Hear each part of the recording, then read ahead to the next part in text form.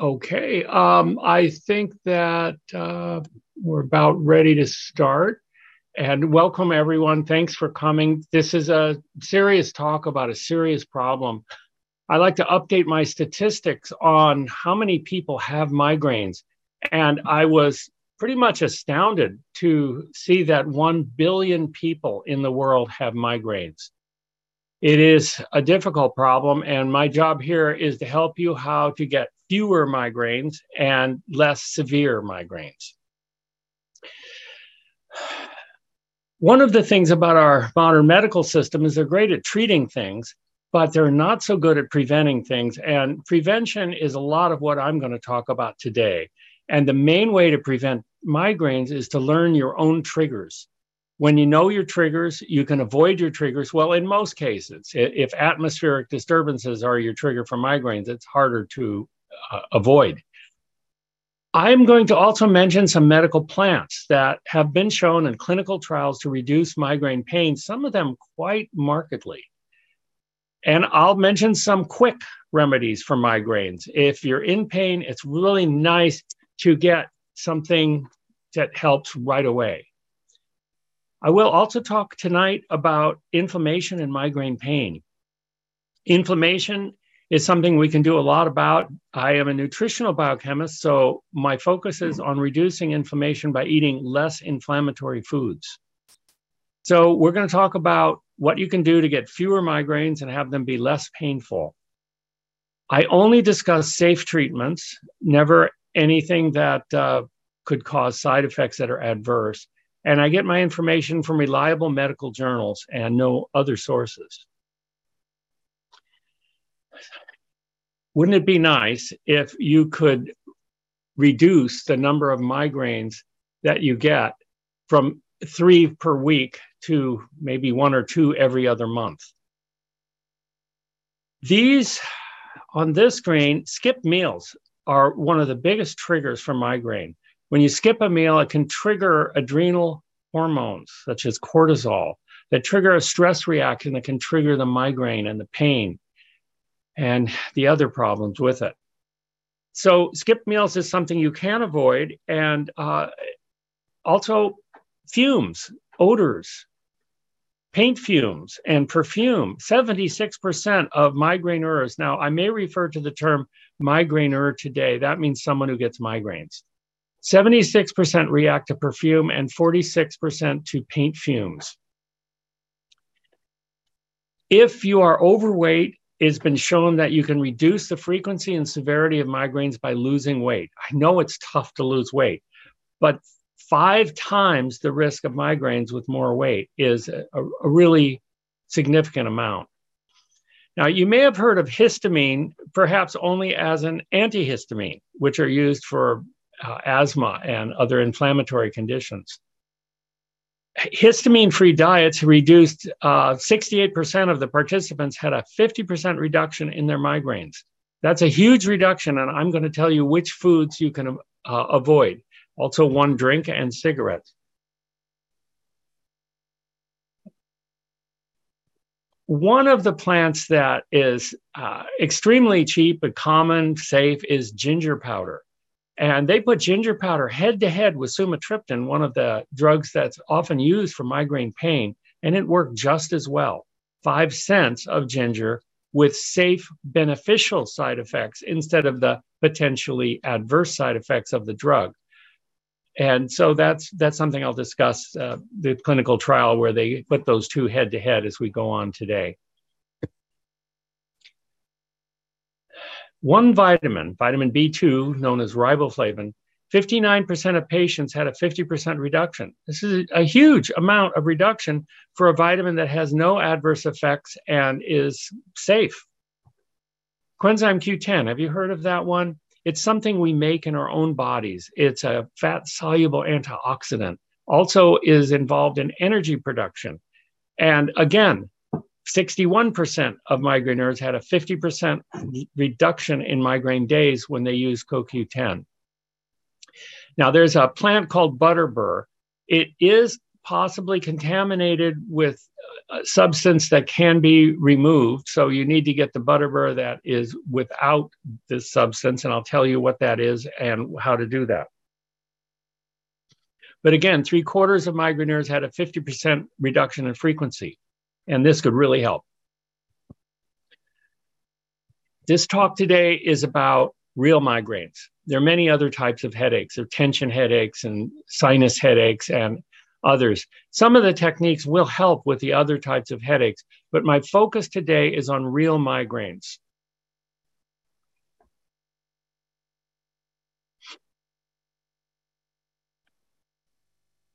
First thing you can do is learn your trigger foods and odors and other things that trigger the migraines and avoid them. That's huge. Good sleep and no skipped meals works for a lot of people, so you should consider that. Ginger tea with a few skullcap leaves can be used before bed. The skullcap leaves, I'll mention, can be relaxing and reduce the excitatory neurotransmitter glutamate in the brain. Of course, there are many drugs that do this too, but skullcap tea is, well, the only side effect is it makes you sleepy, so it should be taken in the evening. So we need to reduce excitation of your brain. Overstimulation of any kind might trigger a migraine, so watch out for that. I'm going to be talking about feverfew and butterbur, and the butterbur needs to be without pyrrolizidines. I'll mention again, magnesium is amazing in how powerful it is in warding off migraines. It's especially the migraines that are menstrual, but also all other types of migraines too. So if you want to identify your triggers, I'll talk to you about an elimination diet, where you kind of go to a very simple diet. And if your migraines back off, then you can add back one food at a time and see which food might be triggering that migraine. I'm not going to talk about aerobic exercise today. I know that during a migraine, you don't want to move. You don't want to move at all, much less exercise. But in between migraines, the regular aerobic exercise can be helpful. A true migraine affects either half or all of the head and recurs periodically. They can last from 4 hours up to 3 days, and that's really unpleasant. Nausea and even vomiting can accompany migraines, and sensitivity to light, sound, or smell. A lot of times people with migraines want to go in a dark room and hide under a blanket until the pain and nausea goes away. Certainly physical activity can make the pain worse. So it's a good idea to not do that. Unfortunately, migraines occur in people of working age, typically, children and young adults. And so you lose a lot of days at work or school with migraines. And I'm hoping to help today with that. The migraine aura is something that not all migraineurs experience, but perhaps about a third of people do. And it can signal that the headache will perhaps soon occur. And it can be visual, like this rather disturbing image here on the screen. Sensory, like you think you smell something, slurred language or uneven movements. Learn your own signs of an aura coming on so that you can take precautions to ward off a migraine. 40 million Americans are affected. That's more than 1 out of 10, and 1 billion, as I mentioned, worldwide, a huge number of people suffering. Migraine affects disproportionately 18% of women and 6% of men. Migraines, I'm going to talk a little bit today about the pathophysiology of migraines, how they occur, how blood vessels and nerves in the brain interact to make migraines. But it's I won't overburden you with that. My goal today is to give you solutions. The increased excitability in the cerebral cortex plays a large role. And I'll talk to you about how to reduce that as we go on. Pain sensors, you can see in this man's head, the trigeminal nerves are outlined in yellow.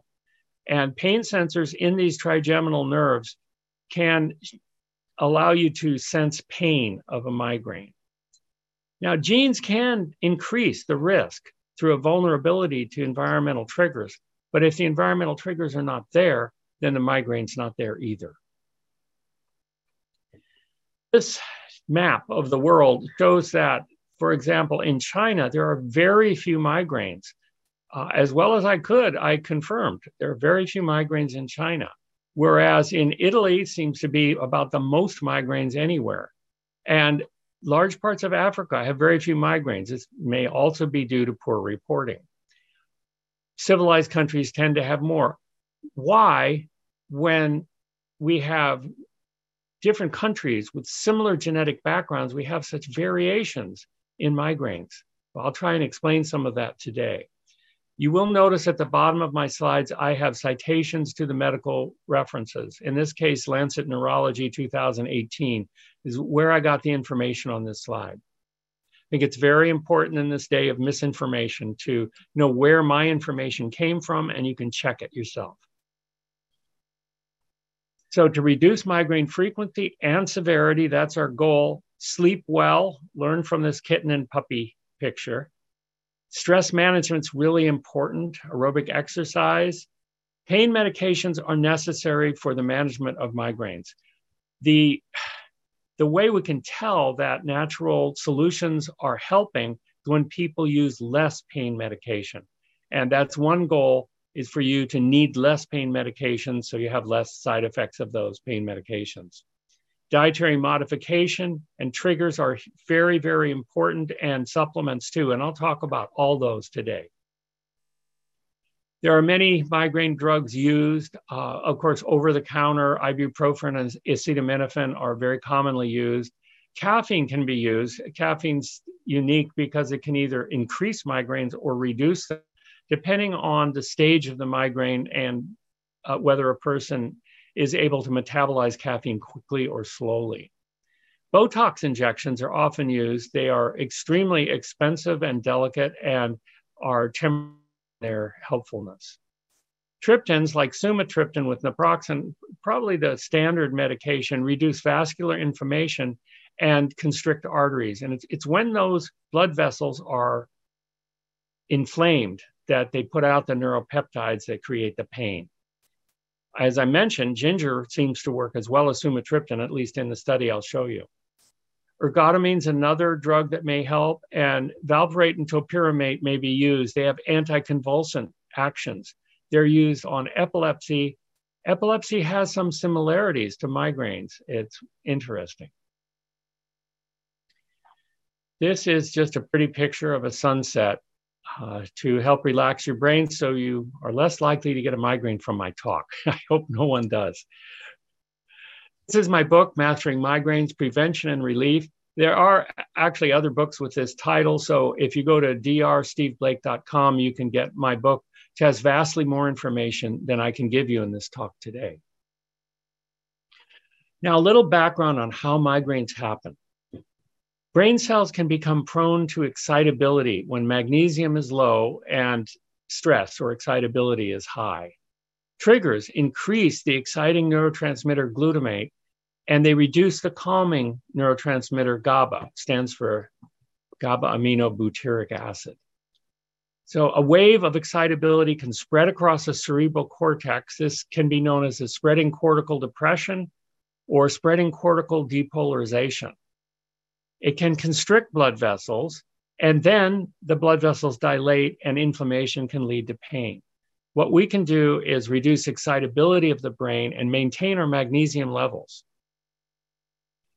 Here's a diagram. It spans 2 slides. If you encounter a trigger, usually 2 or 3 triggers at once, food, odor, lack of sleep, or stress, the brain cells become excitable. If you have excess of the excitable neurotransmitter glutamate and too little magnesium, then an aura may form with spreading cortical depression. Blood vessels can constrict with less nitric oxide and prostacyclin, and brain energy production reduces. After that, the trigeminal neurons release neuropeptides. Those are those nerves in the face. And one of the neuropeptides is calcitonin gene-related peptide and also substance P. You don't need to remember these. I'll just give you solutions for this problem. Then vasodilation, which means enlarged arteries, and leaky arteries lead to brain membrane inflammation. Serotonin levels drop, And more of these neuropeptides in the trigeminal nerve blood vessels create pain that goes into the brain, into the cortex, where the pain is perceived. All of this, I'm telling you, so we can stop it, reduce frequency. What you need to know to stop a migraine is what your triggers are, so you can stop them from accumulating past your threshold so they don't result in a migraine. A lot of times it takes 2 or 3, not just one trigger, so you have to watch out. Here's the problem. A skipped meal or red wine or job stress may have a delay in how long it takes. Some of the triggers show up as a migraine in a few hours, and some take a day or more. So it can be hard. And I want each of you with migraines to be Sherlock Holmes and figure out which of these migraines are causing the problems. So learn your triggers. That's the key here. Here's a little graph that I made to show how it might work. The action potential of the nerve, there's an electrical charge in millivolts across our nerve cell membranes from the outside to the inside. Minus 70 millivolts is common. That's the normal of the cell. That's the resting potential of the cell, the voltage of the cell. If you skip a meal, that might go up, as shown in that left-hand red line. If you then drink red wine, and that's a trigger for you, then it may go up closer. The dotted line marked in green, threshold of excitation, is what you don't want to cross. So then perhaps a coworker gives you a neck rub, and you can see that the action potential, the voltage, actually goes down again, further away from the threshold of excitation.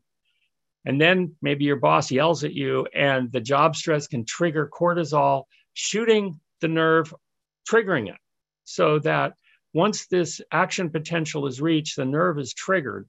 And this can happen over and over again in your brain and trigger a migraine. Menstrual migraines are perhaps the reason why women get more migraines than men. Estrogen itself is protective against migraines, but during the cycle that women can go through, when ovulation happens, estrogen drops rather quickly, and this protection drops rather quickly, and that can trigger a migraine right there. You may have noticed the timing of migraines can be coincidental. There is evidence of low magnesium levels in the brain during migraines, and magnesium supplements have lowered the frequency of menstrual migraines and reduced pain levels. This is very, very important.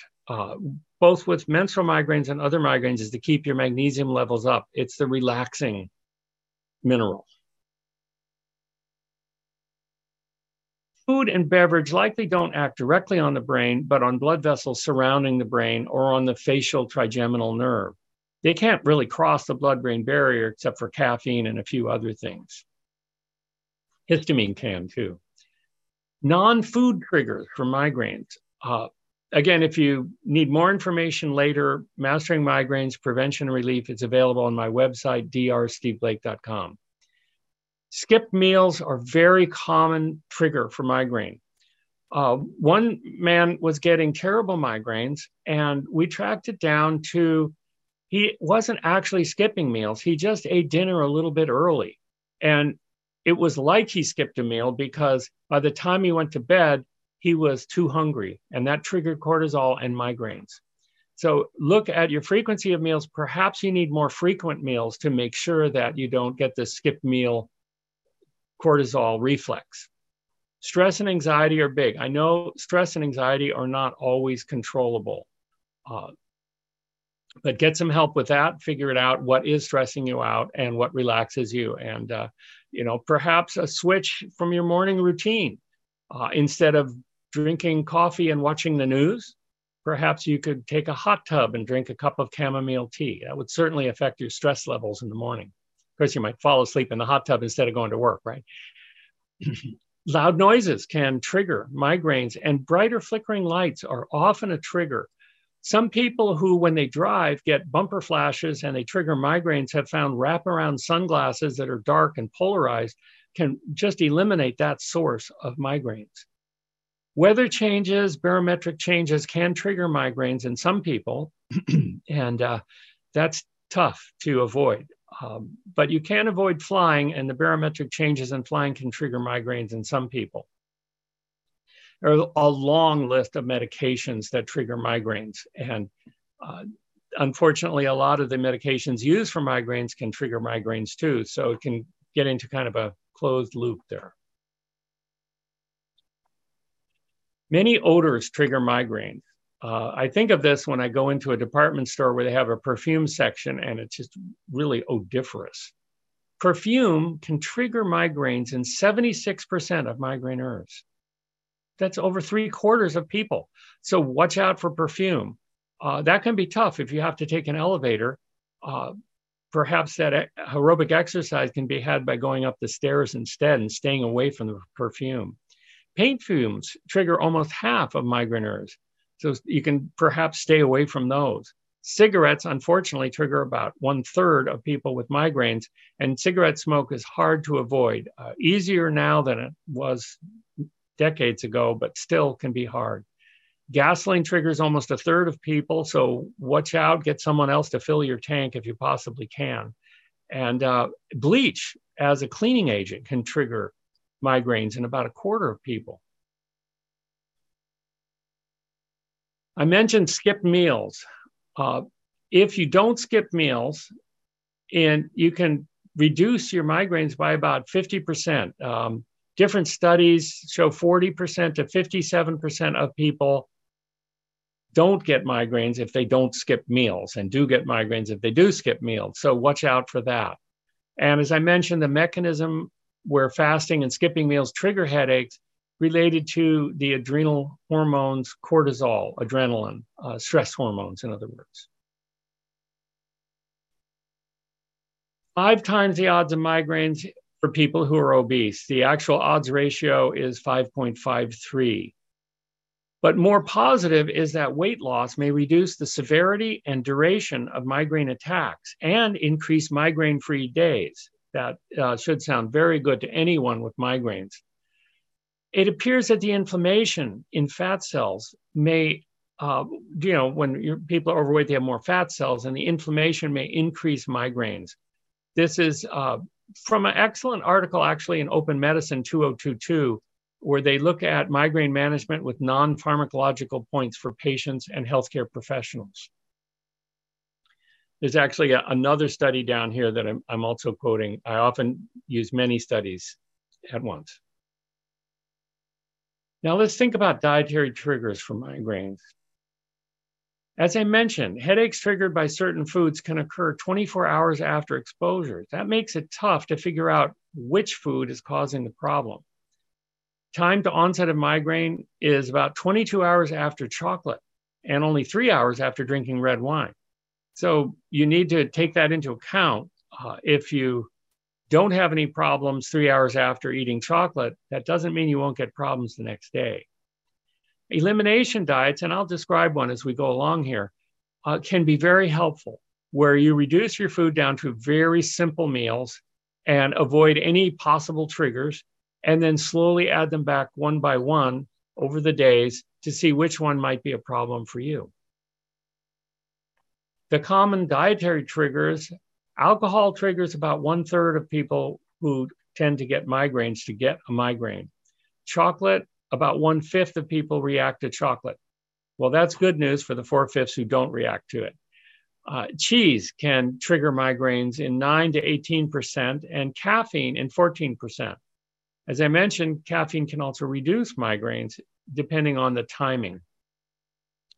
Monosodium glutamate is added to some foods. It's famous for being put in Chinese food, and that can increase your risk of migraines. About 12% of people react to that one. But usually it is a combination of problems like Menzies, stress, and lack of sleep all at once. That can trigger a migraine. So watch out for the combination factors. And that makes it harder to track down. Dehydration is a migraine trigger for up to half of the people who get migraines. So be careful and always get something to drink whenever you possibly can. I'm going to take my own advice. Staying hydrated is really important. Dairy products, I mentioned cheese and milk. Ice cream only seems to be a trigger for 5% of adults, but 55% of children react to ice cream. Children who tend to get migraines, 55% of them react to ice cream and get a migraine. And we're not just talking about an ice cream headache here. This is a real migraine triggered by the ice cream. Eggs can trigger a migraine. There are nitrites added to red meat. Nitrites make the meat red instead of a dull gray in color that normal cadavers are. And it also preserves the food and kills certain bacteria. But the nitrites, besides leading to the formation of cancer-causing nitrosamines, they're found in hot dogs, red meats, and many other fatty foods, do trigger migraines in many people. Aspartame is an artificial sweetener, and that can trigger your migraines as well. One way that you can conquer migraines is to keep a migraine diary. It's hard to remember everything you ate, and especially if you have a migraine headache and you're not feeling well. So if you keep a diary, you may be able to track down what's giving you those migraines. Start with the date and the day of the week and how long the migraine lasted, how bad was it? You could rate the severity on a 1 to 10 scale. Did you try something to treat it? Did you take ginger powder or sumatriptan or something else? Ice packs on the forehead. Did it work? What were you doing leading up to the attack? Was there anything like driving in traffic can be stressful, or some job-related stresses? How did you sleep the previous night? Could that be a contributing factor? And then write down what you ate during the 24 hours prior to the attack. That can be very important. And of course, if you had any long gaps between foods. Were there triggering odors or major life stresses? A diary can be very useful. If you're the type of person who doesn't mind, you can do it on your smartphone or on a piece of paper or any way that you can. I know that sometimes using screens can bother people with migraines too. It's something else to look out for. I talked about elimination diets, and I want to talk about one study that looked at 99 children who had complete or great improvement on this diet. And when they resumed eating the different foods, most had relapses of their migraines. Elimination diets often include milk, eggs, food additives, cheese, well, not for children, beer, and red meat. And there can be other substances too, and I'll give you an example of that. Here's a vegan diet that they tried, and this was a nutrition intervention. It was a randomized crossover intervention. And they used a diet that seemed to exclude everything. No wheat, corn, soy, peanuts, citrus, apples, bananas, nightshades like tomatoes or potatoes, yams, no animal food of any kind, nothing derived from animals, nuts, chocolate, tea, or alcohol. Everything was taken out. They allowed oats, rice, lentils, blueberries, pears, plums, what's this sounding more possible, artichokes and cruciferous vegetables, carrots, greens, zucchini, and you could use olive oil, salt, vanilla, and brown rice and maple syrup. They tried this, and the amazing part was that of the 40 participants, 35 of them got better on the elimination diet, and 5 of them didn't. But on the control diet, it didn't make any difference. And then they crossed over and tried the control diet people on the diet, and it worked the same way. So it's possible that some type of elimination diet like this, and then what you do is over the following days, you slowly add in your favorite foods from the eliminate list and see if they're going to cause you any trouble. Many studies have been done on the Western diet, and also known as the standard American diet or the SAD diet. That's how it's abbreviated. A high consumption of sugary drinks, dairy products, meat, fast foods, and fried foods. This Western dietary pattern has more migraine attacks, perhaps why a lot of Africa has much fewer migraines. A healthy diet for migraines will consist of lots of fruits, vegetables, legumes like beans, nuts, and whole grains. With a healthy eating pattern, there were fewer migraine attacks. It seems obvious, but this study has shown it in the journal Headache. Of 28 adults with migraines, they tried a histamine-free diet for 4 weeks, and 68%, about 2/3 of the participants, knocked their headaches down by 50%. That's just a huge reduction. Histamine, as evidenced by the use of antihistamines, increases inflammation. Fish, cheese, hard-cured sausages, pickled cabbage, and alcoholic beverages were avoided in the histamine-free diet. And that's what made that huge difference, a 50% reduction in 2/3 of the people who did this. Might be worth trying if migraines are making your life miserable. Here's a list of foods and how much histamine they have in them. Swiss cheese is the highest on this list. This is derived from American Journal of Clinical Nutrition study. Sardines, then cheddar, then mackerel, then champagne, camembert cheese, Gouda, salami. You get the idea. Cheese and meat are the main ones, and tuna and fermented ham are there too. A lot of fermented foods are the worst for histamine. And of course, cheese is sort of a fermented food, isn't it? And I don't know why. I guess the sardines and mackerels just naturally contain histamine. They're not fermented. Another amine that can trigger migraines is tyramine. And it's found in some of the same foods: aged cheese, cured meat, smoked fish, beer, fermented food, and yeast extract.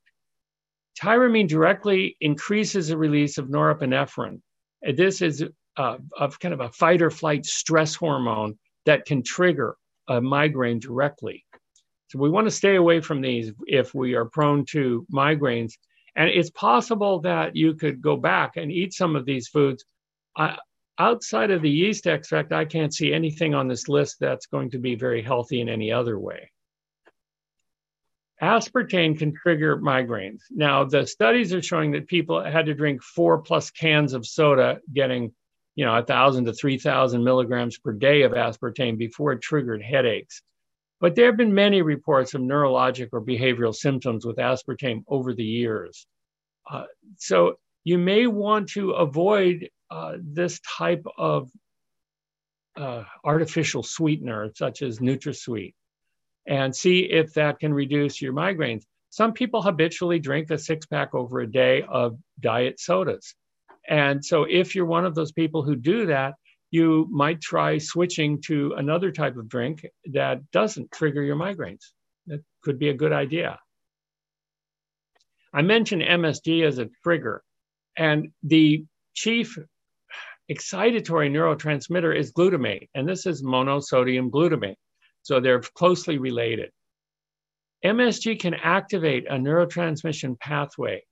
Now, nitric oxide is put into cells to open up the blood vessels, actually to supply. When a nerve cell is used, it can signal to surrounding blood vessels to increase nitric oxide, which then opens the blood vessels, and the nerve can get blood so it can regenerate itself. But these open blood vessels can contribute to inflammatory neuropeptides and lead to migraines. So it's important that you avoid MSG, and it can be confusing because it can be labeled differently on different packages. Packagers of food have learned that if they put MSG on a package, a lot of people won't buy it. So they use sneaky other labels. Again, if you find a food that triggers a migraine, stay away from it. Some of the names that can be used for MSG are hydrolyzed vegetable protein, or autolyzed yeast, sodium caseinate, yeast extract, textured vegetable protein, or calcium caseinate. A lot of these come from yeast or yeast derivatives. Again, from the journal Headache. Now, nitrite, I mentioned, is the red substance they add to meat to make it red and less deadly. It's a preservative. It can prevent botulism, and it adds kind of a smoked flavor. Some foods with nitrates, like sausages or cured meat or smoked fish, people can develop migraines within minutes to hours. So this can act rather quickly. So check ingredients for sodium nitrate, sodium nitrite, potassium nitrite or nitrate. And again, nitric acid vasodilatation, which means the opening up of the arteries, can be the mechanism that this works. Nitrite is very harmful in many other ways too, as I mentioned. Good to stay away from red meat for that reason and quite a few others. Taking a look at some of these triggers, ice cream in children triggered 55% of them to get migraines. Alcohol, 43%. Alcohol has histamine and beer contains also tyramine. Chocolate triggered 21% and red meat triggered about 17% of people to get migraines. It has histamine, tyramine, and nitrite in it. Cheese has histamine and tyramine, and caffeine has none of these things, but can trigger a migraine. MSG, 12%, aspartame. So you can get an idea how prevalent these are and how important they are for you to experiment with. Fish, if it's smoked, has all three, histamine, tyramine, and nitrite. And pickled food. My goal here in telling you about this is so that you can avoid foods that trigger your migraines and get fewer migraines, many fewer migraines, perhaps even no migraines. Red wine's a pretty common trigger for migraine. And it either can trigger a migraine within hours or minutes, or it can trigger it during a hangover.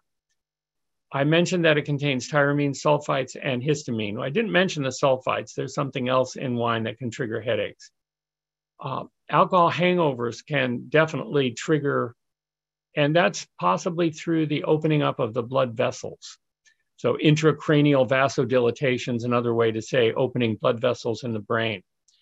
And inflammation can occur with increased cytokines and also leukotrienes, which are inflammatory, they're inflammatory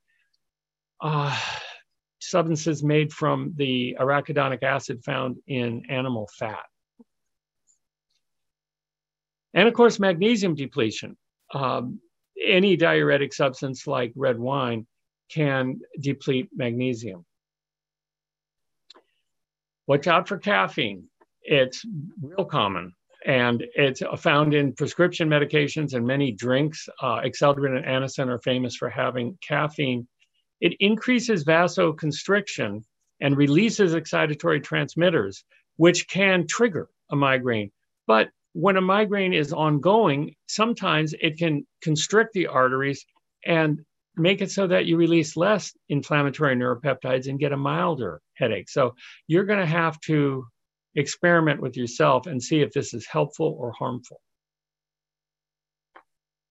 In between sections here, I have soothing pictures for your brain so that we can reduce the excitatory neurotransmitter and increase the relaxing ones.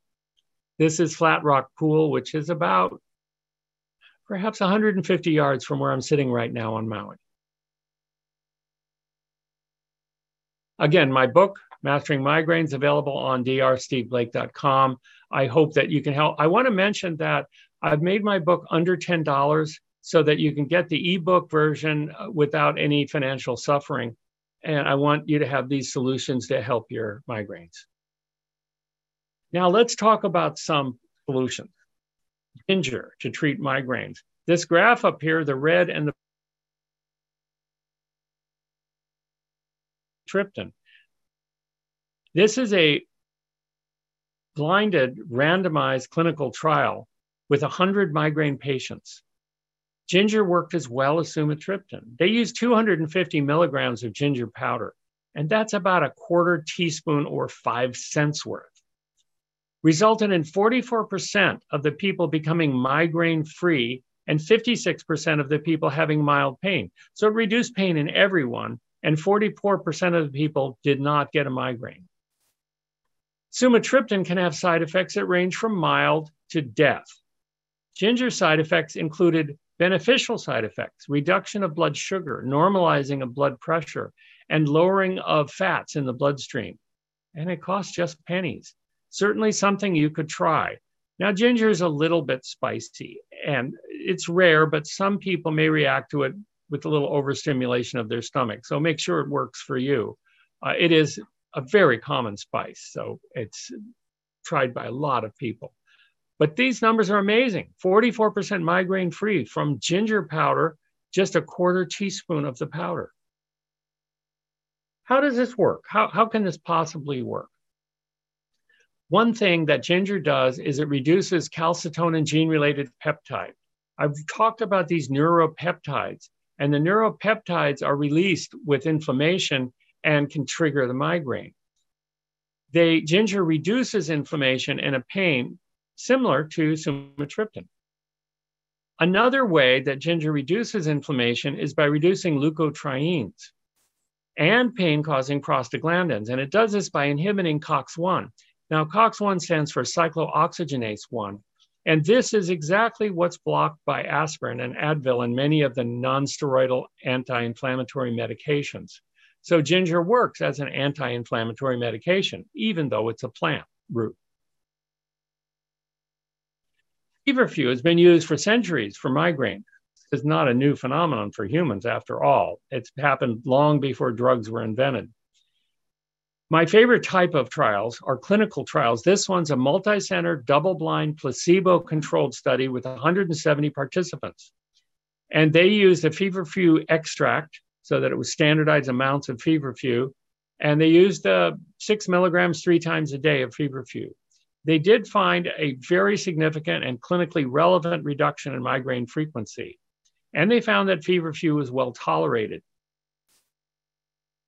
Unusually, the American Academy of Neurology concluded that feverfew is probably effective for migraine prevention. This is very rare because usually this Academy of Neurology, which is perhaps funded partially by pharmaceutical companies, does not commonly recommend medical plants instead of drugs. So I see that as a good sign. The mechanism by how feverfew may prevent migraines could be related to the active ingredients, which are known as parthenolides, inhibiting platelet aggregation. They also inhibit serotonin release from platelets and white blood cells. So feverfew is anti-inflammatory. One way it works is through the inhibition of phospholipase A. So phospholipase A is an enzyme that our cells have. Our cell membranes are made up of phospholipids, and these have 2 fatty acids each, little tails sticking into the cell membrane. The fatty acids tend to be long-chain fatty acids, and in many people who eat animal fat, arachidonic acid is one of the predominant fatty acids. Arachidonic acid goes on to create inflammatory leukotrienes and pain-causing prostaglandins. So if less of this phospholipase A takes less of the arachidonic acid out of your cell membranes, then you have less eicosanoid synthesis, which means less inflammatory leukotrienes and less pain-causing prostaglandins. I'm trying to make this understandable and yet also science-based. So you don't need to remember phospholipase A, but you can remember that feverfew has been shown to work for migraines. I'm going to talk about a different medical plant now, butterbur. It's got a nice name. Cassis hybridus, root extract is what is used in most of the studies. It's thought to act through calcium channel regulation. Calcium channels in nerves are very important for inflammation and excitation. Now, butterbur was also found to inhibit leukotriene inflammation, just like feverfew and several other things. These leukotrienes promote the inflammatory cascade associated with migraine. And one of the most effective ways to reduce leukotrienes is to reduce animal fat intake. I take in none myself. Undesirable pyrrolizidine alkaloids are removed in some commercially available preparations, and I would only recommend that you take butterbur that has the pyrrolizidine alkaloids removed. Please do not take any that don't say that they've removed the pyrrolizidine alkaloids, because over time they can lead to liver toxicity, and we certainly don't want any harm. In a randomized double-blind placebo-controlled trial using real humans, 50 milligrams of butterbur extract twice daily had a significantly reduced number of migraine attacks and migraine days per month. This is just what we want. Another randomized trial of 245 patients They used 75 milligrams twice daily instead of 50, and it decreased the number of monthly migraine attacks. So butterbur may be an effective tool that you can consider if you're getting migraines that are disrupting your life and are painful and hard on your career and your family and everything else. One more test in children. They took 109 children and adolescents with migraines, and 77% of all of these children reported a reduction in migraine frequency of at least 50%. This is pretty powerful stuff, even though it is a medical plant. I regret to say that in America, neurologists and general practitioners tend not to recommend or prescribe any medical plant whatsoever. In Europe, they do. In China, they do. In Africa and many other places in the world, they do recommend medical plants. They're, of course, much cheaper than drugs, more available, often have fewer side effects. You may consider this even though your neurologist may not have had time or training in medical plants to help you with this one. Again, more of these plants can be found in my Mastering Migraines Prevention and Relief book found on drsteveblake.com. Another plant, ginkgo, is a favorite. I use ginkgo in a clinical trial on dementia that it's called the Hawaii Dementia Prevention Trial. You can actually look this up and get the paper. I was lead author of the paper too, and I ran the trial with a large team. We used more than ginkgo in the trial, of course, but ginkgo by itself is very helpful because it opens up blood vessels in the brain. In this trial, they use the ginkgo biloba terpenes with a little coenzyme Q10 and vitamin B2. I mentioned vitamin B2 before, that's riboflavin, for 4 months. The number of migraines dropped by 2/3 and 42% became migraine-free. No more migraines. It's a pipe dream for people with migraines, but perhaps it could happen. Another study with the same formula for 3 months cut migraine frequency in half in school children. And the studies are listed below, and in Neurological Sciences has reported both of these studies, one in 2009 and one in 2011. Lavender has a lovely smell, and they put 10 drops of lavender in water, the lavender oil, and it reduced headache severity. At the start of the trial, headaches were the same in the lavender people and the control people. After the first month, they'd gone down from 5 a month to 4 a month. In the third month, they'd gone down from just, actually, excuse me, I'm comparing controls with treatment. They started at 7 migraine per month. That's just too many. It's very disruptive. And then the group with the lavender went down to 4 after the first month and went down to just over 3 by the third month. So that's pretty good. Cutting the frequency in half. And there have also been studies with lavender oil inhalation, where you put a few drops of lavender oil, perhaps in warm water, and inhale the steam. And that can be relief in a very quick and pleasant manner. The Neuroscience Nutrition Foundation was established for us to be able to devote our time to this type of research. We're not studying drugs, so we're not getting funding by drug companies. And we depend on you to fund the Neuroscience Nutrition Foundation. If it's possible for you to donate, neurosciencenutrition.org would appreciate it. We would all appreciate it so that we can continue finding good solutions that are never harmful and well-researched for all the neurologic disorders. Thank you. Another pretty picture of the sailboat Sojourn, just to relax us between sections. Natural remedies for migraines. Magnesium is the chief one. Very, very important. Studies have shown that migraineurs have low brain magnesium during migraine attacks. In a double-blind placebo-controlled trial, this gold-plated trial, magnesium supplementation reduced migraine frequency 42%. Now, right there, if you're getting several migraines a month and it cuts it down that much, that's really good. Now, it's true that excessive magnesium is laxative. You can limit the amount of magnesium that you take. Most people find 300 or 400 milligrams per day not to be laxative, but people vary.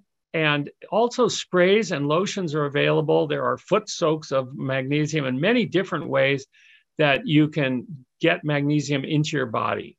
They make oils and lotions with magnesium in them for treatment.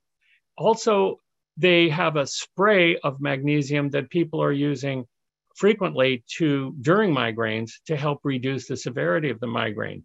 Not a lot of studies on this, but I have a couple here, one from the journal Nutrients in 2022 on magnesium, and another one from Cephalalgia. This is a migraine devoted to headache pain. This study looked at a combination of three things. Magnesium, 5-HTP is hydroxytryptophan. So the essential amino acid tryptophan can be converted to 5-HTP, and then it can be converted further. But in this case, they just use magnesium, 5-HTP, and feverfew. Combining these therapies, cut in half or more. The bar on the left is the number of days per month. It went down from 9 to 3. How does that sound? Pretty good. 9 migraines a month. It's just really going to make your life miserable. 3 is still too many, but that's less than 1 a week, and perhaps you can cope with your job and your family. The number of attacks per month reduced from 6 to 2.5. Oh, excuse me. The first bar is the number of days per month, not the number of attacks per month. So it went down from 9 days per month to 3 days per month. And this is with this combination. The number of attacks per month went down from 6 to a little over 2, better than half. The pain intensity was also cut more than in half. And the number of analgesics, pain-killing medications that people needed went from over 9 to about 2. So it cut them down to a quarter. It's one way you know people are feeling less pain if they're reaching less often for the pain relief bottle. So this combination is known as Orastop, and it's a patented remedy that is available. Magnesium reduces excitability in the brain. This is well established. It blocks the excitatory neurotransmitter glutamate, and it does this by blocking a calcium channel in a receptor for glutamate. The receptor is N-methyl D-aspartate. Magnesium influences the serotonin receptors, nitric oxide synthesis, and inflammation. Magnesium is really powerful, and I think it's an essential nutrient. Okay, I wrote a college textbook for McGraw-Hill called Vitamins and Minerals Demystified, and in it I outlined the essential nutrients, both vitamins and minerals. And there's no doubt magnesium is an essential macro mineral that we need every day. And there's no doubt from analyzing diets that many diets are low in magnesium, perhaps just those diets where people get more migraines. Here's some fun magnesium sources. Spinach, 157 milligrams, and we need about 1,000 a day. That's the recommended amount for adults. Sunflower seeds, 117 milligrams. And peanut butter, 102 milligrams. These are some fun ways to get magnesium. I also supplement magnesium as a precaution, so I never get low. I also analyze diets with my Diet Doctor software program, which I designed and use all the time to analyze diets. When I analyze diets like the Atkins diet or the paleo diet, I find that magnesium is very low in these diets. Magnesium is a central atom in chlorophyll. And when people eat more green vegetables, they tend to get more magnesium. But as you can see, it's also found in nuts and seeds and mostly in other plant foods. There's some other ways to deal with migraine remedies. Acupuncture may be helpful. If you haven't tried it and you're not afraid of needles, you could consider acupuncture for migraines. Some people find it helpful and other people don't. Massage can be helpful for migraines, keeping those stress levels down. Self-massage, just rubbing your own neck and relaxing the muscles going up into your head can be very, very helpful if you're starting to feel overstressed, and that can trigger a migraine. Aerobic exercise, of course, is helpful and necessary for good health. Biofeedback is where you use a machine. One of them is thermal, and you can put a little clip on your fingertip and it will judge your temperature of your finger. When you're more relaxed, there's more blood flow to your finger, so it gets warmer. And so you can learn to relax yourself by watching the temperature of your finger. Also, progressive relaxation can be good. If you need more relaxation, progressive relaxation is where you tighten, say, your foot and then relax it and breathe deeply. And then you tighten your ankle and relax it and breathe deeply. One of my books available on my website is Healing Medicine. It's available in ebook or paper format. And it's called Healing Medicine. It has a chapter on stress relief, and I describe progressive relaxation in there. I hope enough to introduce you to the subject. It's available on drsteveblake.com. I do want to mention yoga because many people find yoga very relaxing. Watch out for postures where you're inverted, like standing on your head, because there's possibility that could trigger a migraine. So you may want to do only standing and sitting exercises when you do yoga, unless those aren't a bother for you. Here's some quick migraine remedies. When you're in pain, it's really nice to have something that can help right away. You can massage temples with a drop of essential oil. Now, peppermint can be a little bit hot and but very stimulating, and it can draw the blood from inside out to the skin. You may see some redness of your skin, and it may be too much for you, but it may feel kind of cool, hot, and tingly. Also, lavender oil is very gentle on the skin and can help. It's anti-inflammatory, lavender oil. And blue chamomile oil contains azulin, a blue anti-inflammatory substance. It's very anti-inflammatory. Blue chamomile oil is wonderful. The smell alone will make you feel better. And when you rub it on your temples, it can relax you, and the smell relaxes you, and it reduces inflammation all at once. I know this is going to sound almost silly, but paste on the forehead, lemon peel mash. Okay, that's kind of out there. I got this from a comprehensive review by some Indian researchers in the Indo-American Journal of Pharmaceutical Research. And I've also experimented with these and talked to people where these things actually help. For instance, cabbage leaf mash, you wouldn't think that cabbage leaves have much power, but I have seen scientific studies where they did cabbage leaf wraps on osteoarthritis knees and found that they reduced pain and inflammation quite a bit. So even though it sounds kind of silly, a cabbage leaf mash, where you chop it up and make a mash, you can use it raw or cooked, can have an effect. Evening primrose oil massaged into the forehead might have an effect. Evening primrose oil contains gamma-linolenic acid. Gamma-linolenic acid can be transformed into eicosanoids in the body that may relieve inflammation and pain. Also, you can take a bowl of steaming water and put coriander seeds or lavender or rosemary essential oils and inhale the steam. All of these work very quickly so that you can get something that helps you perhaps while you're waiting for your medications to kick in. Kind of fun ideas that are a little outside the box. There are two heating balms that can be put on the forehead. Don't get them near your eyes because they'll definitely sting. Tiger Balm, the white Tiger Balm seems to be the best for headaches. Some people like the red Tiger Balm. Both of them give pain relief in seconds.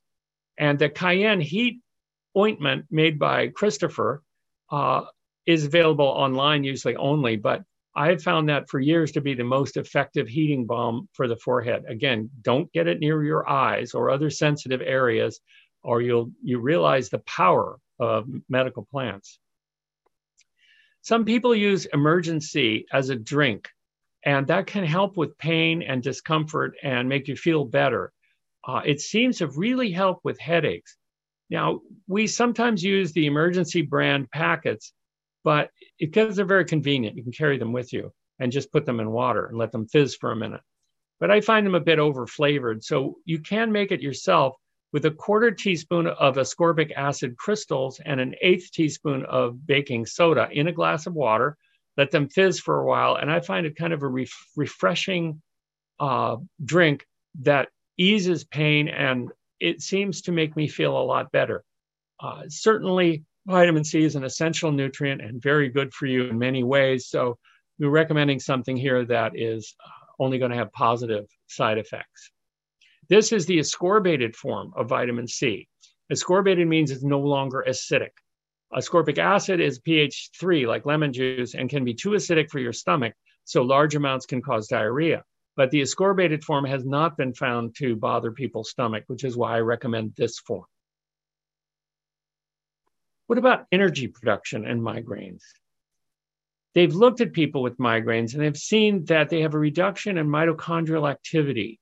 The little energy factories in our cells are suppressed between headaches. So there are some supplements that increase energy production, including riboflavin, which is vitamin B2, and coenzyme Q10. This is an image of my book, Vitamins and Minerals Demystified by McGraw-Hill. And if you're curious about vitamins and minerals, how they work, the essential micro and macronutrients, please read through it. It even has quizzes, midterms, and a final exam to check if you absorbed everything properly. I really wish this could be incorporated into medical school curriculum and nursing school curriculum, and I have tried, but I have not found any success in doing so yet. So riboflavin, vitamin B2, is essential for brain membrane stability and the maintenance of energy in the brain. This particular B vitamin is safe with no upper limit set. That is not found to cause harm. For example, vitamin B6 does have a safe upper limit. A well-designed randomized controlled trial evaluated riboflavin for migraines. They used 400 milligrams of riboflavin. This is more than you'll find in a standard multivitamin for 3 months, and it resulted in a 50% reduction in attacks in 59% of patients. This is a huge amount of relief for a safe vitamin. The placebo eased them. 15% of the people had relief with the placebo, but 50% of the people who took the riboflavin had a reduction in attacks, a 50% reduction in attacks in 59% of people. In other words, a huge reduction. Chances are this could be helpful for you. How does riboflavin work? It plays a vital role in the elimination of toxins and drugs. And as I mentioned, many drugs can increase migraine frequency and severity. Riboflavin is needed to recharge antioxidants. If you get a lot of oxidation in the brain, this and inflammation are tightly related. Inflammation leads to oxidation, and oxidation can lead to inflammation. So reducing inflammation by recharging glutathione is one of the ways riboflavin can reduce headaches. I mentioned that riboflavin is essential for energy production, and it can reduce inflamed brain membranes. Remember, that's part of the process of migraines. And you may have noticed that many people with migraines have a sensitivity to light. And so hiding under a blanket for hours or days cuts down on that light. Riboflavin reduces sensitivity to light. And in fact, one of the deficiency symptoms of riboflavin deficiency is sensitivity to light. Now I'm going to talk about CoQ10 for a minute. Coenzyme Q10 is essential in energy production. We make it in our bodies. We may not make enough. They tried it on 31 patients with migraines. They used 150 milligrams daily of CoQ10, which is not a large amount. We used CoQ10 in our Hawaii dementia prevention trial as well. So 61% of the migraineurs had a 50% reduction in migraine days without significant adverse effects. I've seen CoQ10 used in many studies for many problems, and adverse effects are not common. Of course, because we make it in our bodies, it's a normal thing for our bodies. Supplementation was effective within the first month of therapy, and it also could be helpful for pediatric migraine. Unfortunately, kids get migraines too, and CoQ10 may be a safe way to do that. This is from the study encephalalgia. It's called Open Label Trial of Coenzyme Q10 as a migraine preventative. Another study, 4 months of treatment, showed promising results for prevention of migraines in adults. So again, CoQ10 is for prevention, not for treatment. And the American Academy of Neurology concluded that coenzyme Q10 is possibly effective for migraine. And this is a real coup because they don't say that lightly. It's not a drug. One more, alpha lipoic acid in migraine, 29% reduction in migraine attack frequency. Alpha lipoic acid is not an essential nutrient, but it might increase energy production in the cells. And they use a rather large amount, 600 milligrams daily for 3 months. I can't stop without mentioning vitamin D. It reduced attacks in this study. They used 2,000 IUs of vitamin D for 2 months every day, and then they reduced it to 800 IUs. This was in children with migraines, and it really helped. It reduced attacks per month from 12 to 5 and cut the severity in half. A tremendous effect. Not all studies on vitamin D show this big of an effect. Here's another pretty picture. This is in the Sea of Cortez, a place called the Waiting Room. So I will just have one more section. I'm going to talk about reducing inflammation. Omega-3s are very important. Omega-3s reduce inflammation, and certain omega-6s, excesses or the arachidonic acid form from animal fat, increase inflammation. They increase inflammation and pain, so we want to reduce that. And after 12 weeks, patients who had both reduced their omega-6 and increased their omega-3 had a nice reduction in their, greater improvement in their migraines. The omega-6 thromboxanes can also constrict cranial arteries, helping to trigger a migraine. This subject is rather complicated, and if you want to know more about omega-3s and omega-6s and all of their metabolic products, you could read my textbook, also on my website, drsteveblake.com, also for under $10, Fats and Oils Demystified. And in this, I talk about how omega-3s and omega-6s work. So the omega-6s, whether from excessive food oils or from turkey, chicken, eggs, and other animal fat, create arachidonic acid in our bodies, which are processed by this lipoxygenase enzyme to create pain and inflammation. On the contrary, flax seeds, if you grind up organic flax seeds and eat a tablespoon to 2 tablespoons per day, they reduce pain and inflammation through a similar pathway, but opposite effect. So the Advil and the Celebrex are there to block the cyclooxygenase and lipoxygenase enzymes that create pain and inflammation, or you could just not eat arachidonic acid by avoiding all animal fat. So we can just eat the omega-based omega-3s and the omega-6s and make the right amount of EPA and arachidonic acid if we're well nourished. And again, my book, Fats and Oils Demystified, available here on my website, can tell you all about that if you're interested in this subject. Also, chia seeds and hemp seeds are helpful with omega-3s too. Quercetin is found in all of these wonderful foods, red onions and red grapes and apples and berries and beans. And quercetin also reduces phospholipase to reduce the amount of inflammation in the body.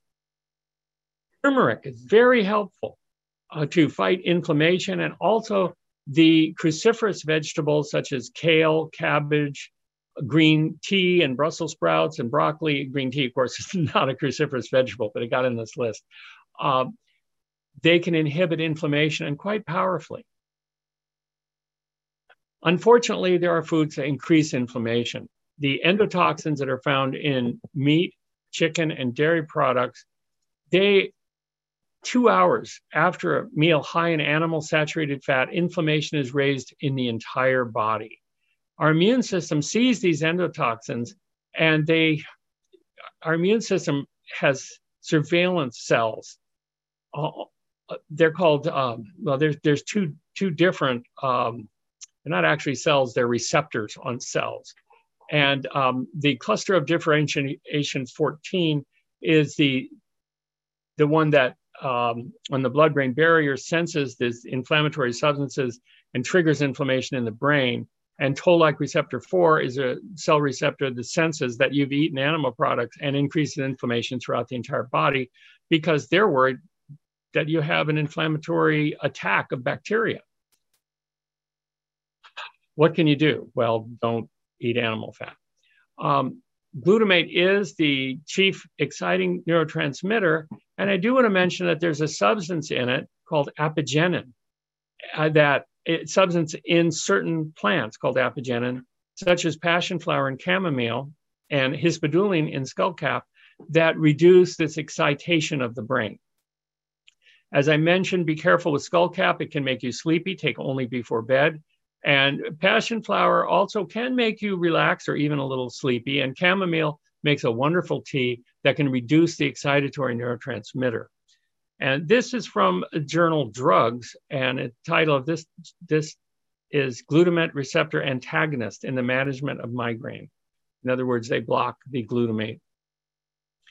Apigenin, again, is found in passion flower and chamomile, and it can block the kainate receptors to prevent generation of migraines. Anti-excitotoxicity effects, also very valuable in epilepsy. Hispidulin is another plant flavonoid found in skullcap and rosemary. Rosemary is a wonderful addition to food. You can use it as a spice. And I mentioned skullcap as a tea, use the leaves and take it only before bed. They enhance the brain quieting neurotransmitter GABA. So to sum up talk, and thanks for your patience in listening to this comprehensive survey of safe, well-researched ways to reduce your migraine pain and frequency. Learn your triggers, whether they're foods or odors, learn your triggers. You may want to use an elimination diet and a migraine diary so that you can identify your triggers. Make sure to get good sleep with no skipped meals because those are very common triggers for migraines. You can consider ginger root tea instead of the ginger powder that's used in the studies or the ginger powder. And you could put some skullcap leaves in the ginger root tea if you're drinking it before bed. Ginger root tea is typically made by decocting it. In other words, you slice the ginger root up fresh, put it in water and simmer it at very low heat for perhaps 10 or 20 minutes until you get a spicy tea that can be sweetened. To reduce excitation of your brain, use stress control techniques, avoid stressful situations that can trigger a migraine. I know that's not always easy or possible. I talked about feverfew and butterbur without the pyrrolizidines, and those can be very helpful and have been found to be in clinical trials. Magnesium is crucial, and vitamin B2 for migraine reduction in frequency and severity, and coenzyme Q10 can be very helpful. And regular aerobic exercise is good. I took a run yesterday to keep my aerobic exercise up. Remember, you might be able to reduce your migraine frequency from 3 migraines per week to 1 every other month, or perhaps even dream to eliminate them. Skipped meals are a trigger for 56%. Remember not to skip those meals. Avoid perfume and paint fumes. Try and lose weight. If you're overweight, that can really help. Watch out for histamine in things like red meat and beer. And ginger powder resulted in 44% of people migraine-free. Vitamin B2, 51% had a 50% reduction. Coenzyme Q10, again, almost 2/3 had half the migraine days. And butterbur knocked it down to half the frequency of migraines. Well, I want to thank you. You've been very patient, audience, and I will be available for questions for the next half hour or so. Sorry about that. All right. Well, thank you so much for that very impressive and thorough presentation. I'm going to definitely be adding some of those things to my diet as well. So real quickly, we're going to begin the live Q&A session. I just want to go over a few things for the audience so they know how to ask questions. We don't take questions directly from the chat. What we do is we ask everyone to raise their hand in Zoom. If you're not familiar with how to do that, you just click on the reactions button second from the right at the bottom of the Zoom window, and then you click on the raise hand function in the pop-up menu. When I call your name, I will unmute you and prompt you to state where you're from and to ask your question. And we just ask that you keep questions brief and on topic. And I see that we have a hand raised. So let's go to Bex. Please state where you're from and ask your question. Yes, hello. Thank you very much, Doctor. I appreciate everything that you've shared. I'm in Los Angeles, and I try to incorporate many of these things into my diet while I'm not a migraine sufferer, thankfully. For those that are, is it advised to just try one of those remedies, or are you suggesting sort of a cocktail of them all? Thank you so much. Well, I think that depends on just how bad the migraine is. Migraines can be really, really awful with the nausea, the sensitivity to light, the inability to move hardly at all, and not to mention the pain in the head. I think most migraineurs use multiple ways to help. And of course, if you try one thing at a time, you can see what's helping and what's not helping. So from a scientific standpoint, that's good. But if you're really suffering, then it's possible to combine these things and load them on. Does I'm not sure if you said anything about this in the presentation. I don't recall seeing it. How about salt? How is salt have an impact as far as headache, blood pressure, that type of thing? Should we look to reduce salt in general? Yeah, sodium is not related to migraine headaches, but tension headaches perhaps because of potential raise in blood pressure. Again, salt's just one of those things that we do need about 1 gram of sodium a day, but we don't want to go over 3 grams of sodium a day. So we want to keep it in range. And here in the tropics in Maui, if we exercise a lot, we do need a little bit more of the electrolytes. However, in a cold climate, when you're not exercising much, then you want to keep it down to the 1,000 milligrams or 1 gram of sodium per day and limit your salt intake. Interesting to note, however, Michael, that 80% of our intake of sodium is from packaged foods. 80%. Soups and crackers and bread and all of these things that we buy in packages really contribute the most to sodium intake in general. Only 10% is added in the kitchen and only 10% is added at the table. So I think that it's okay to salt your food at the table to taste because your body knows if you're low on electrolytes and you're only going to add 10% of the amount that would be too much at the table anyway. So there's some tips on sodium for you. Great, thank you. And what about, you went over a whole list of various things, ginger and whatnot in all different areas of the presentation. If you had to sum up what people should do, for migraines or just in general, as far as supplementing their diet, what would be the top, 5 or so supplements for adults as well as for children? Well, there are essential nutrients, and I think we should cover those first. There are essential vitamins and there are essential minerals, and we need to get all of those. And some diets provide most of the essential nutrients, but it is very rare for me to analyze a diet that contains all of the essential nutrients in the amounts needed. And some diets are really terrible, like the Atkins diet was the worst in vitamin E and vitamin C, 2 crucial nutrients. However, about 93% of Americans don't get the bare minimum 15 milligrams of vitamin E. And this number has been going up, not down, as I analyze diets and read studies of analyzed diets. So we're definitely going to need to supplement with the essential vitamins.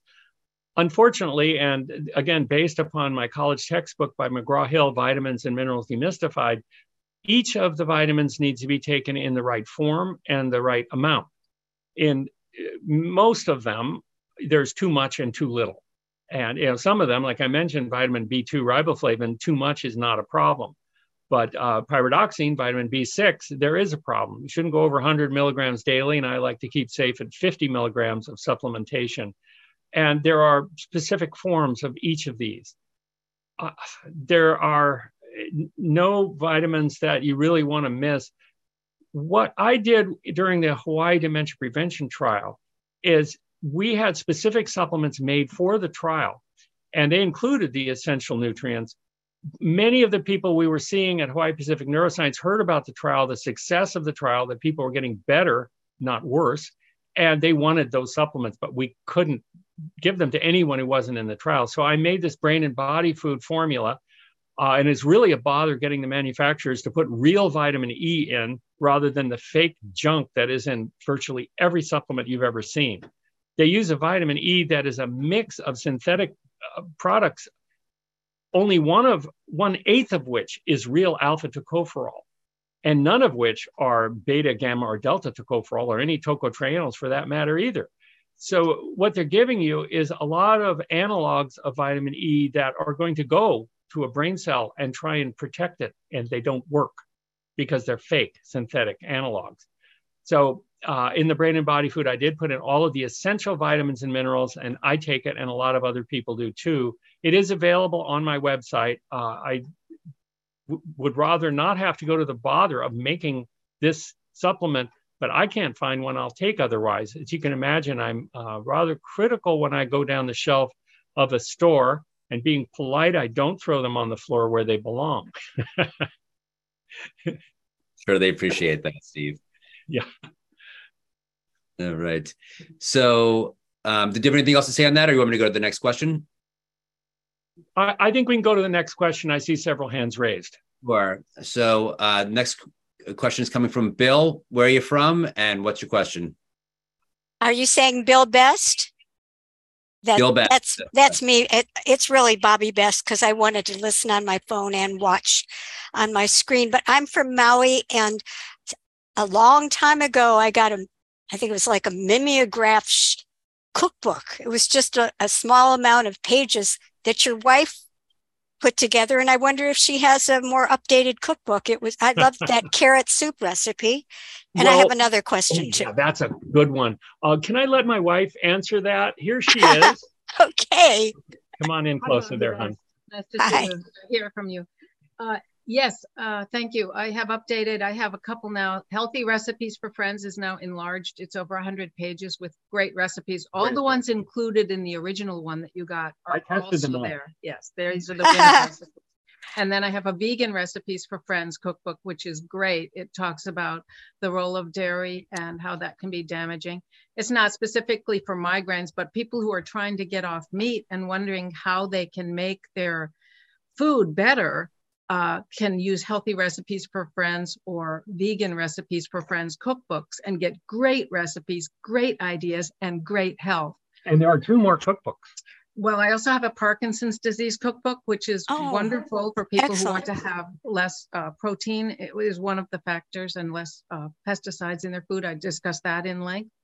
And I have Dementia Prevention Cookbook. The Dementia Prevention Cookbook, which is particularly helpful for people who are wanting to get the right amount of saturated fats, which means not too much. And I discussed that, and there are charts in there for that. So she made that cookbook for the Hawaii Dementia Prevention Trial and printed and gave them to the participants.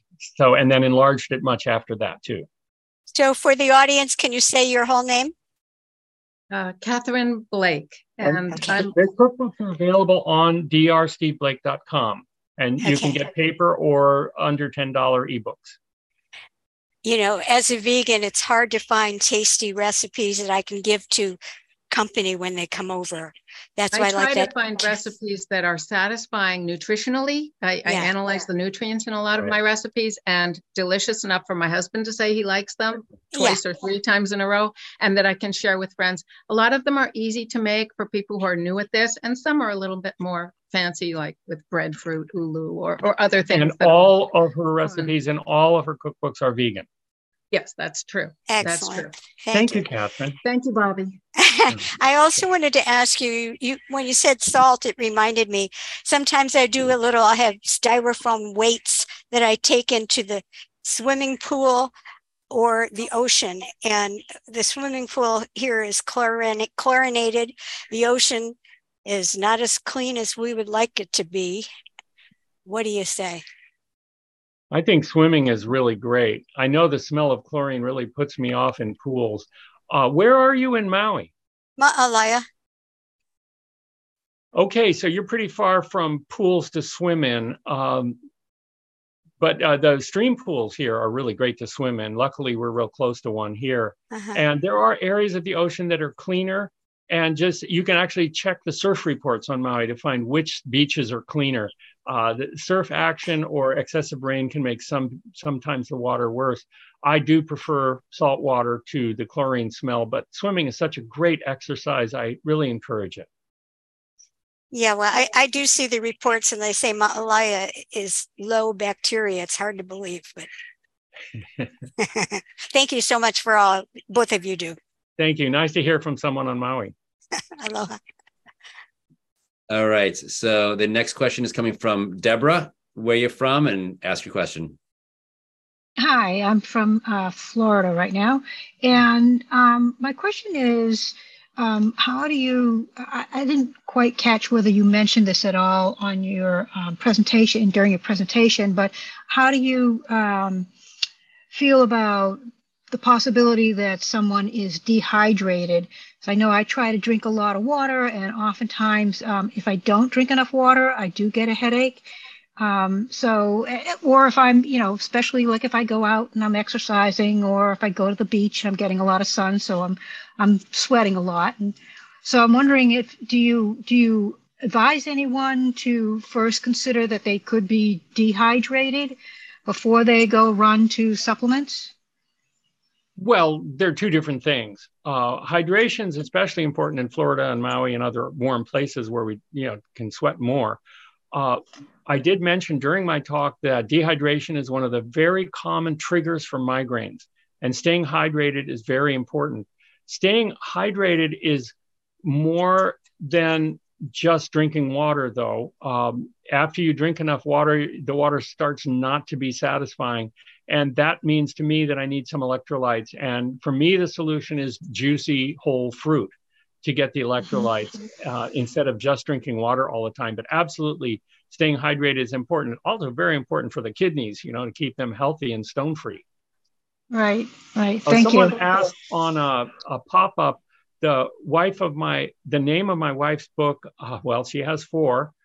If you go on my website, drsteveblake.com, scroll down, there's lots of books on there, and look for cookbooks, Vegan Recipes for Friends, cookbook, Healthy Recipes for Friends cookbook. I see there's a pop-up explaining that here now. Thank you.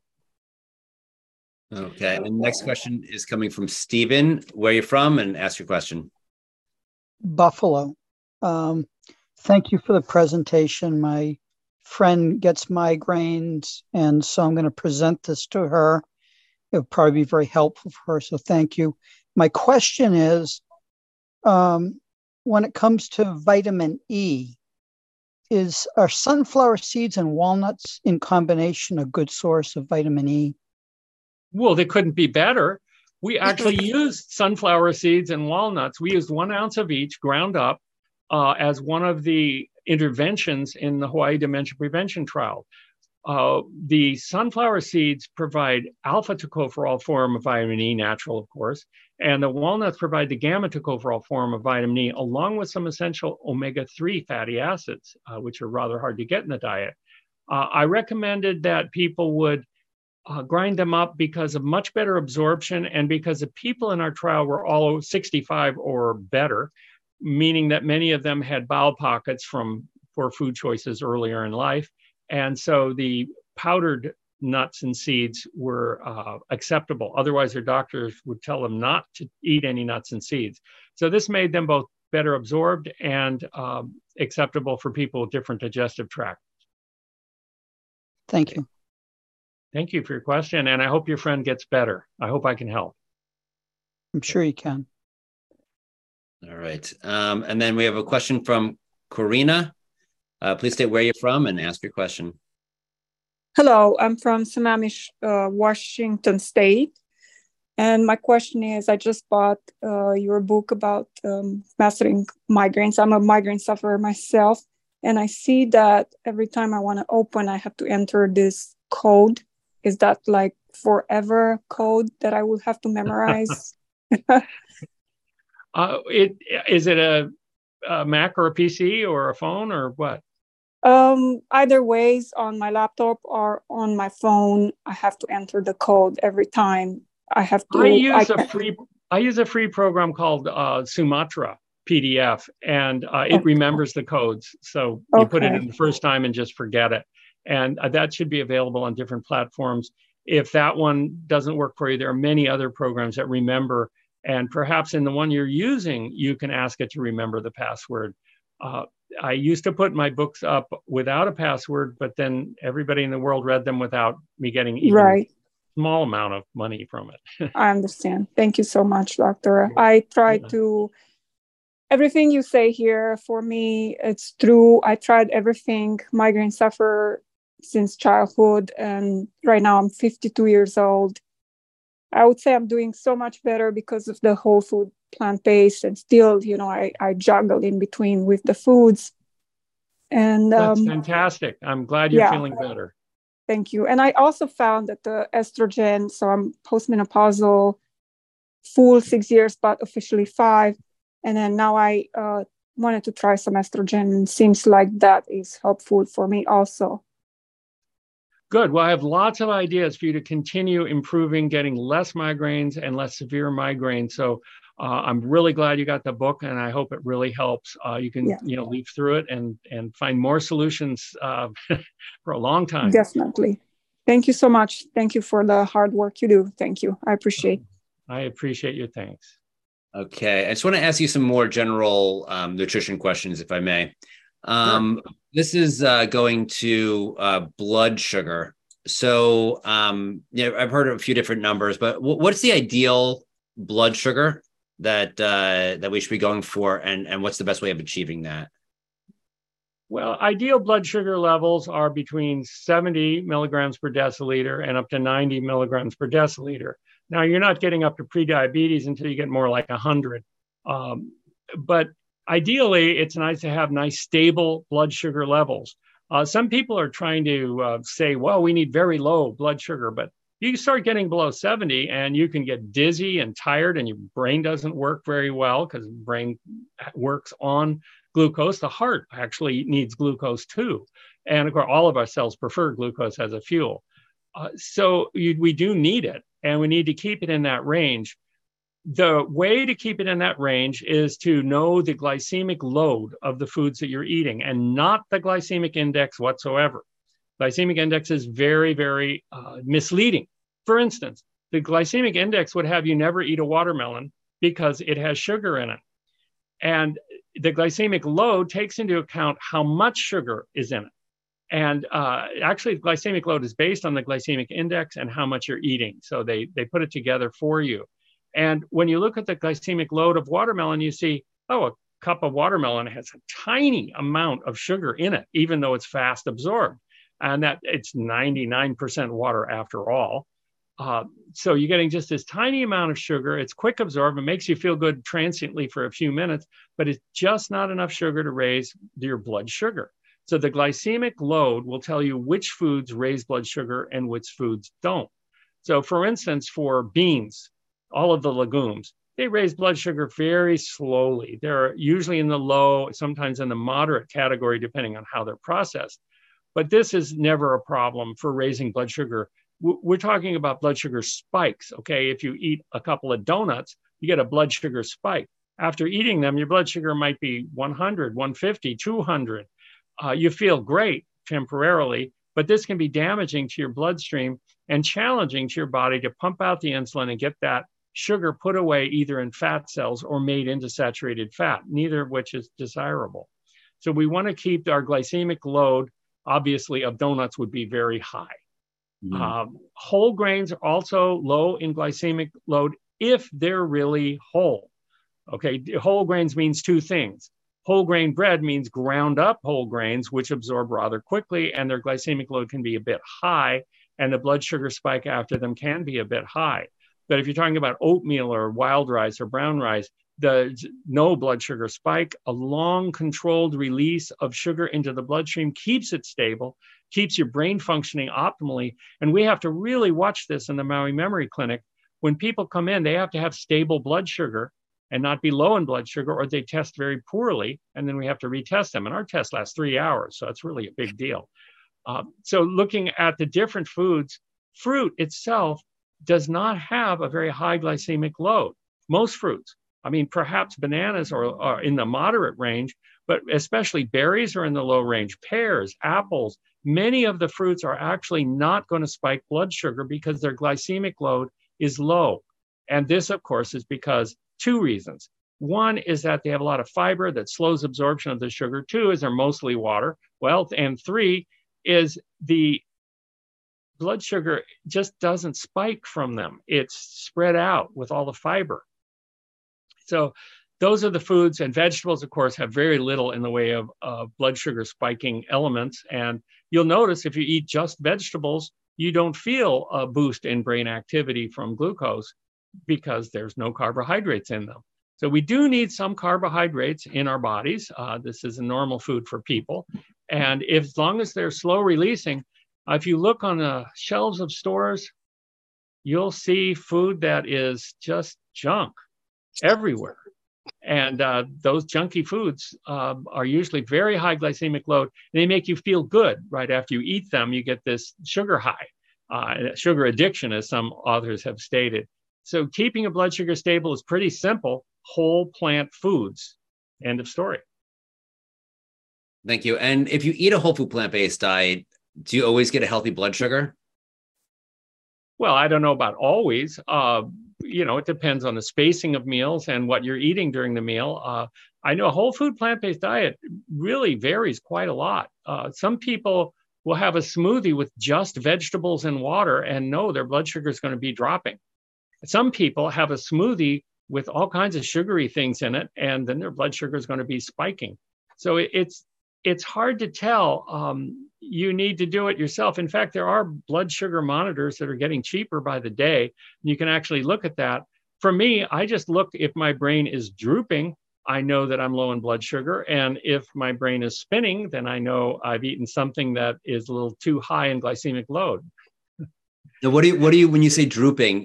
Do you mean brain fog? Or do you just mean that you feel lethargic? What does that? Slow brain processing, I think is how I would put it. If I get low in blood sugar, I notice my brain. We all notice this. Of course, it's hard to notice yourself. It's easier for the caretaker to notice.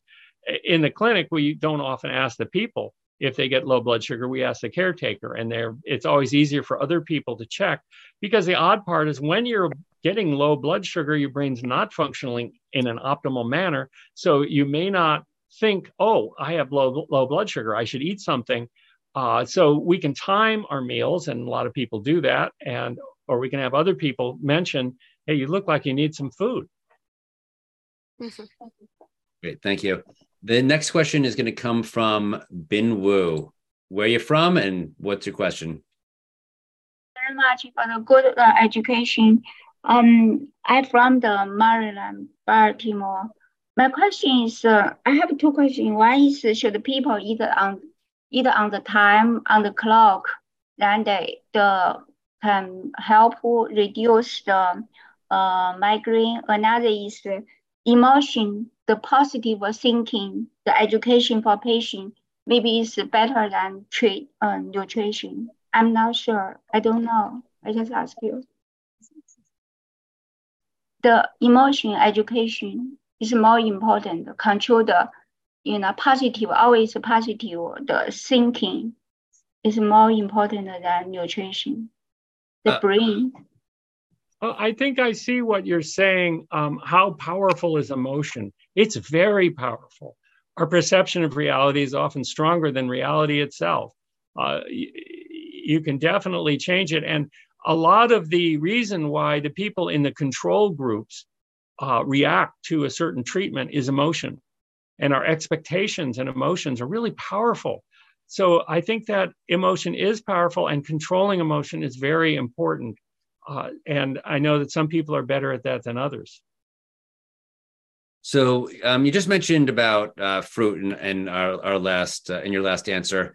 So Brian Clement, I'm not sure if you're familiar with his work from Yes, I know him very well. A friend and a colleague, and I know his work. Great work. Okay, so then you must know what he says about fruit and absolutely. How. Yeah. So what are your thoughts on that? Should fruit be avoided in certain situations? I think he talks about cancer, yeast, mold, that type of thing. So what are your thoughts on fruit? I think that Brian Clement has got a lot of good points. And with cancer, the cancer cells can be starved if blood sugar is low, and it can be unpleasant for the people undergoing treatment. But so this may be, in the case of cancer, I'm going to defer to Brian Clement for the amount of fruit people are going to eat in his excellent programs at Hippocrates Institute. For people who are undergoing an active yeast attack, especially if it's digestive or vaginal yeast, they probably should keep their sugar intake low. But again, the berries like blueberries are very low in sugar and very high in protective proanthocyanidins. And so it might be a good idea to keep the lowest glycemic load fruits in the diet, because after all, we are primates. However, we may struggle against that label, and primates are primarily fruitarians. I know some people do take that to extremes and eat only fruit. Great, thank you for that. Now, one supplement, or one thing that I did not see you mention, I don't think, during your presentation was iodine. What are your thoughts about iodine deficiency? Should we take it? And if so, do you know, does the brand matter, or are all sources good? Right. Iodine is an essential mineral. It's a trace mineral that is essential for human nutrition. And iodine has been largely washed out of all terrestrial areas on the planet. In other words, land masses no longer contain iodine. So food grown on land no longer contains iodine, hasn't for a long, long time. So it is something that we absolutely need to get. And I do recommend that people take iodine every day. I put it in my brain and body food. And the amount of iodine that's needed, I'm going to look here at my notes.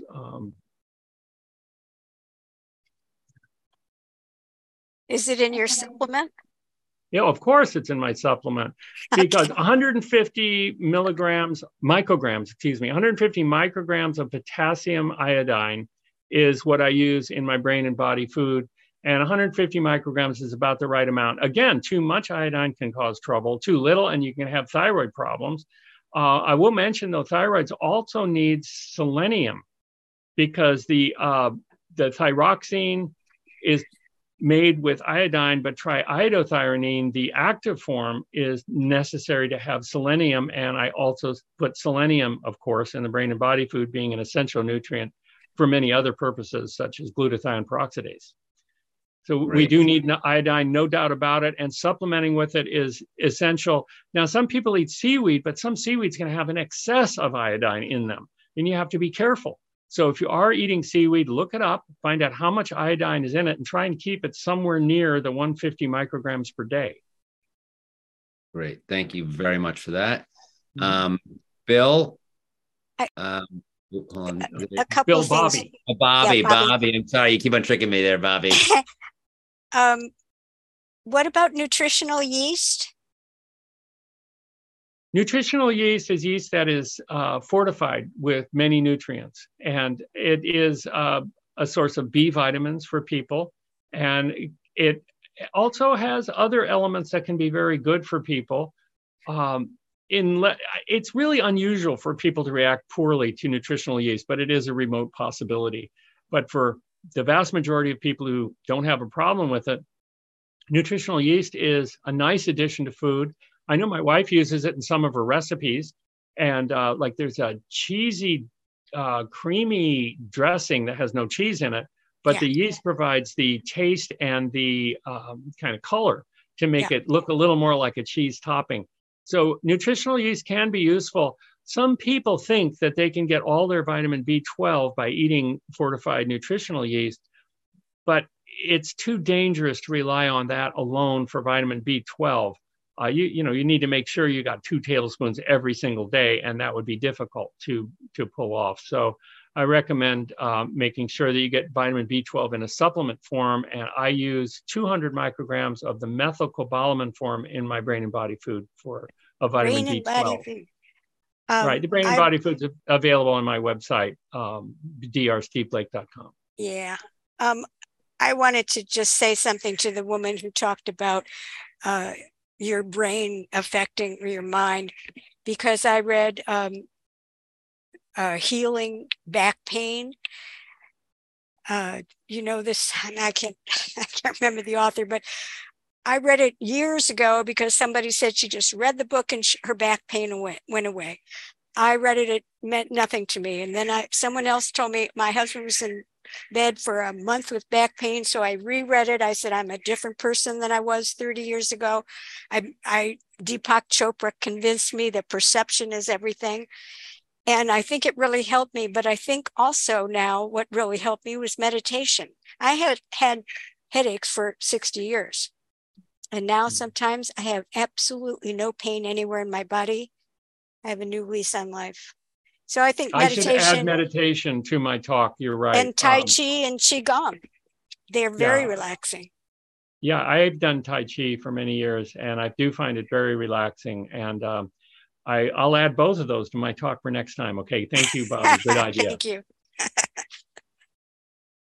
Okay, and now for somebody who doesn't want to give up animal products, is there any sort of ranking in your opinion as far as what are the worst offenders as far as animal products go, and what are some better from a health perspective? You want me to tell you an animal product that's better for your health? Wow, that's a tough question. Well, hold on. Let me rephrase that. The ones that are least bad for your health. How about that? Is that a better phrasing of the? Okay, well, okay, we can go with balance damage. Fish, for instance, certain fish like salmon will have EPA and DHA, which are long chain fatty acids that can reduce inflammation in the body. Those salmon may also have mercury, which is a neurotoxin, polychlorinated biphenyls, which increase the risk of Parkinson's disease greatly, as well as cancer. Fish is going to be bioaccumulating, especially the fatty fish that have any of the EPA or DHA. They're also going to have so many contaminants from the ocean that it's not really a tough choice to know whether or not you should eat fish, because the problems for your health greatly outweigh any possible benefits. And of course, fish have protein, but since we all get too much protein, that's not much of an argument, is it? Mm-hmm. I can't. What, dairy? Well, I mean, dairy was going to be at the top of the harmful list of non-vegan foods in so many ways. I have a 3-minute summary of dairy on Real Truth About Health, where I hit all of the high points, of low points really, of dairy consumption. They have all the bad things: arachidonic acid for more inflammation. And if it's cheese, it's got the advanced glycation end products and endotoxins, which increase inflammation dramatically. The insulin-like growth factor 1 for more cancer. It's certainly easy to get the bovine growth hormone, which is genetically engineered growth hormone. Don't really want any of that either. Excess saturated fat, which leads to so many problems. There's just a long list of problems with dairy, not to mention the increase in sinus headaches. Many people have had sinus headaches, quit dairy completely, and have no more sinus headaches, which, although not as bad as migraines, can be quite painful and debilitating. So I mean, I could go on and on, but dairy products would be at the top of my avoid list. And there's so many great substitutes. You can get non-dairy milk, butter, ice cream, all these things, but watch out that the saturated fat content per serving is only 4 or 5, preferably a lot less. Because I looked at an ice cream container at a health food store recently. It had 15 grams of saturated fat per tiny serving. So you want to, make sure and try and keep your sat fats down to 12 grams or less per day. Thank you. So what are your thoughts on cholesterol lowering drugs in some cases? And what are some herbs or natural supplements that we can take to lower our cholesterol instead of drugs? Well, lowering cholesterol with drugs is well established. Statin drugs are clearly the winners as the best-selling drug on the planet. have a friend who's now in and out of the hospital who said, well, why should I change my eating habits? I can take a drug and lower my cholesterol. I think he's wishing he did it the other way. And why take a drug or a natural supplement to lower your cholesterol when it's so easy to do with food? All you have to do is keep your saturated fat under 12 grams a day and your cholesterol will plummet. I've seen this over and over again. One lady, Betty, I'll call her, 80-year-old, came to us at the neuroscience clinic after a stroke. Luckily, the stroke wasn't too bad, but it really freaked her out. And she got some exercise, but she was eating regularly cheese every day and heavy whipped cream in her coffee. And her cholesterol to start out was 385 total cholesterol. Okay, that's high. Yeah, 220 is the national average and not very good at all. So over 6 months, just by eliminating the dairy products, she went down to 220. And over the next 6 months, she went down to 144 total cholesterol. That's the stroke-free, heart attack-free zone. And she did it by lowering the saturated fat in her diet, which in her case was butter and heavy whipping cream. The heavy whipping cream she replaced with the silk almond creamer. Ooh, that's good stuff. She loved it. Never wanted to go back to her heavy whipping cream. And she uses smart butter instead of butter, which is one that's low in sat fats and doesn't have trans fats or anything bad in it. And she changed, she didn't eat cheese anymore. So it is possible to lower your blood cholesterol dramatically by changing your diet, and quickly too. As a matter of fact, when that 144 report came in, every doctor in the clinic came over into the room and said, I have to see that, I don't believe it. Because this was done with no drugs at all. I see that we're running out of time. Yes. I just looked at the clock and I was like, wow, that went fast. It's just your pleasure to listen to and when you're answering these questions.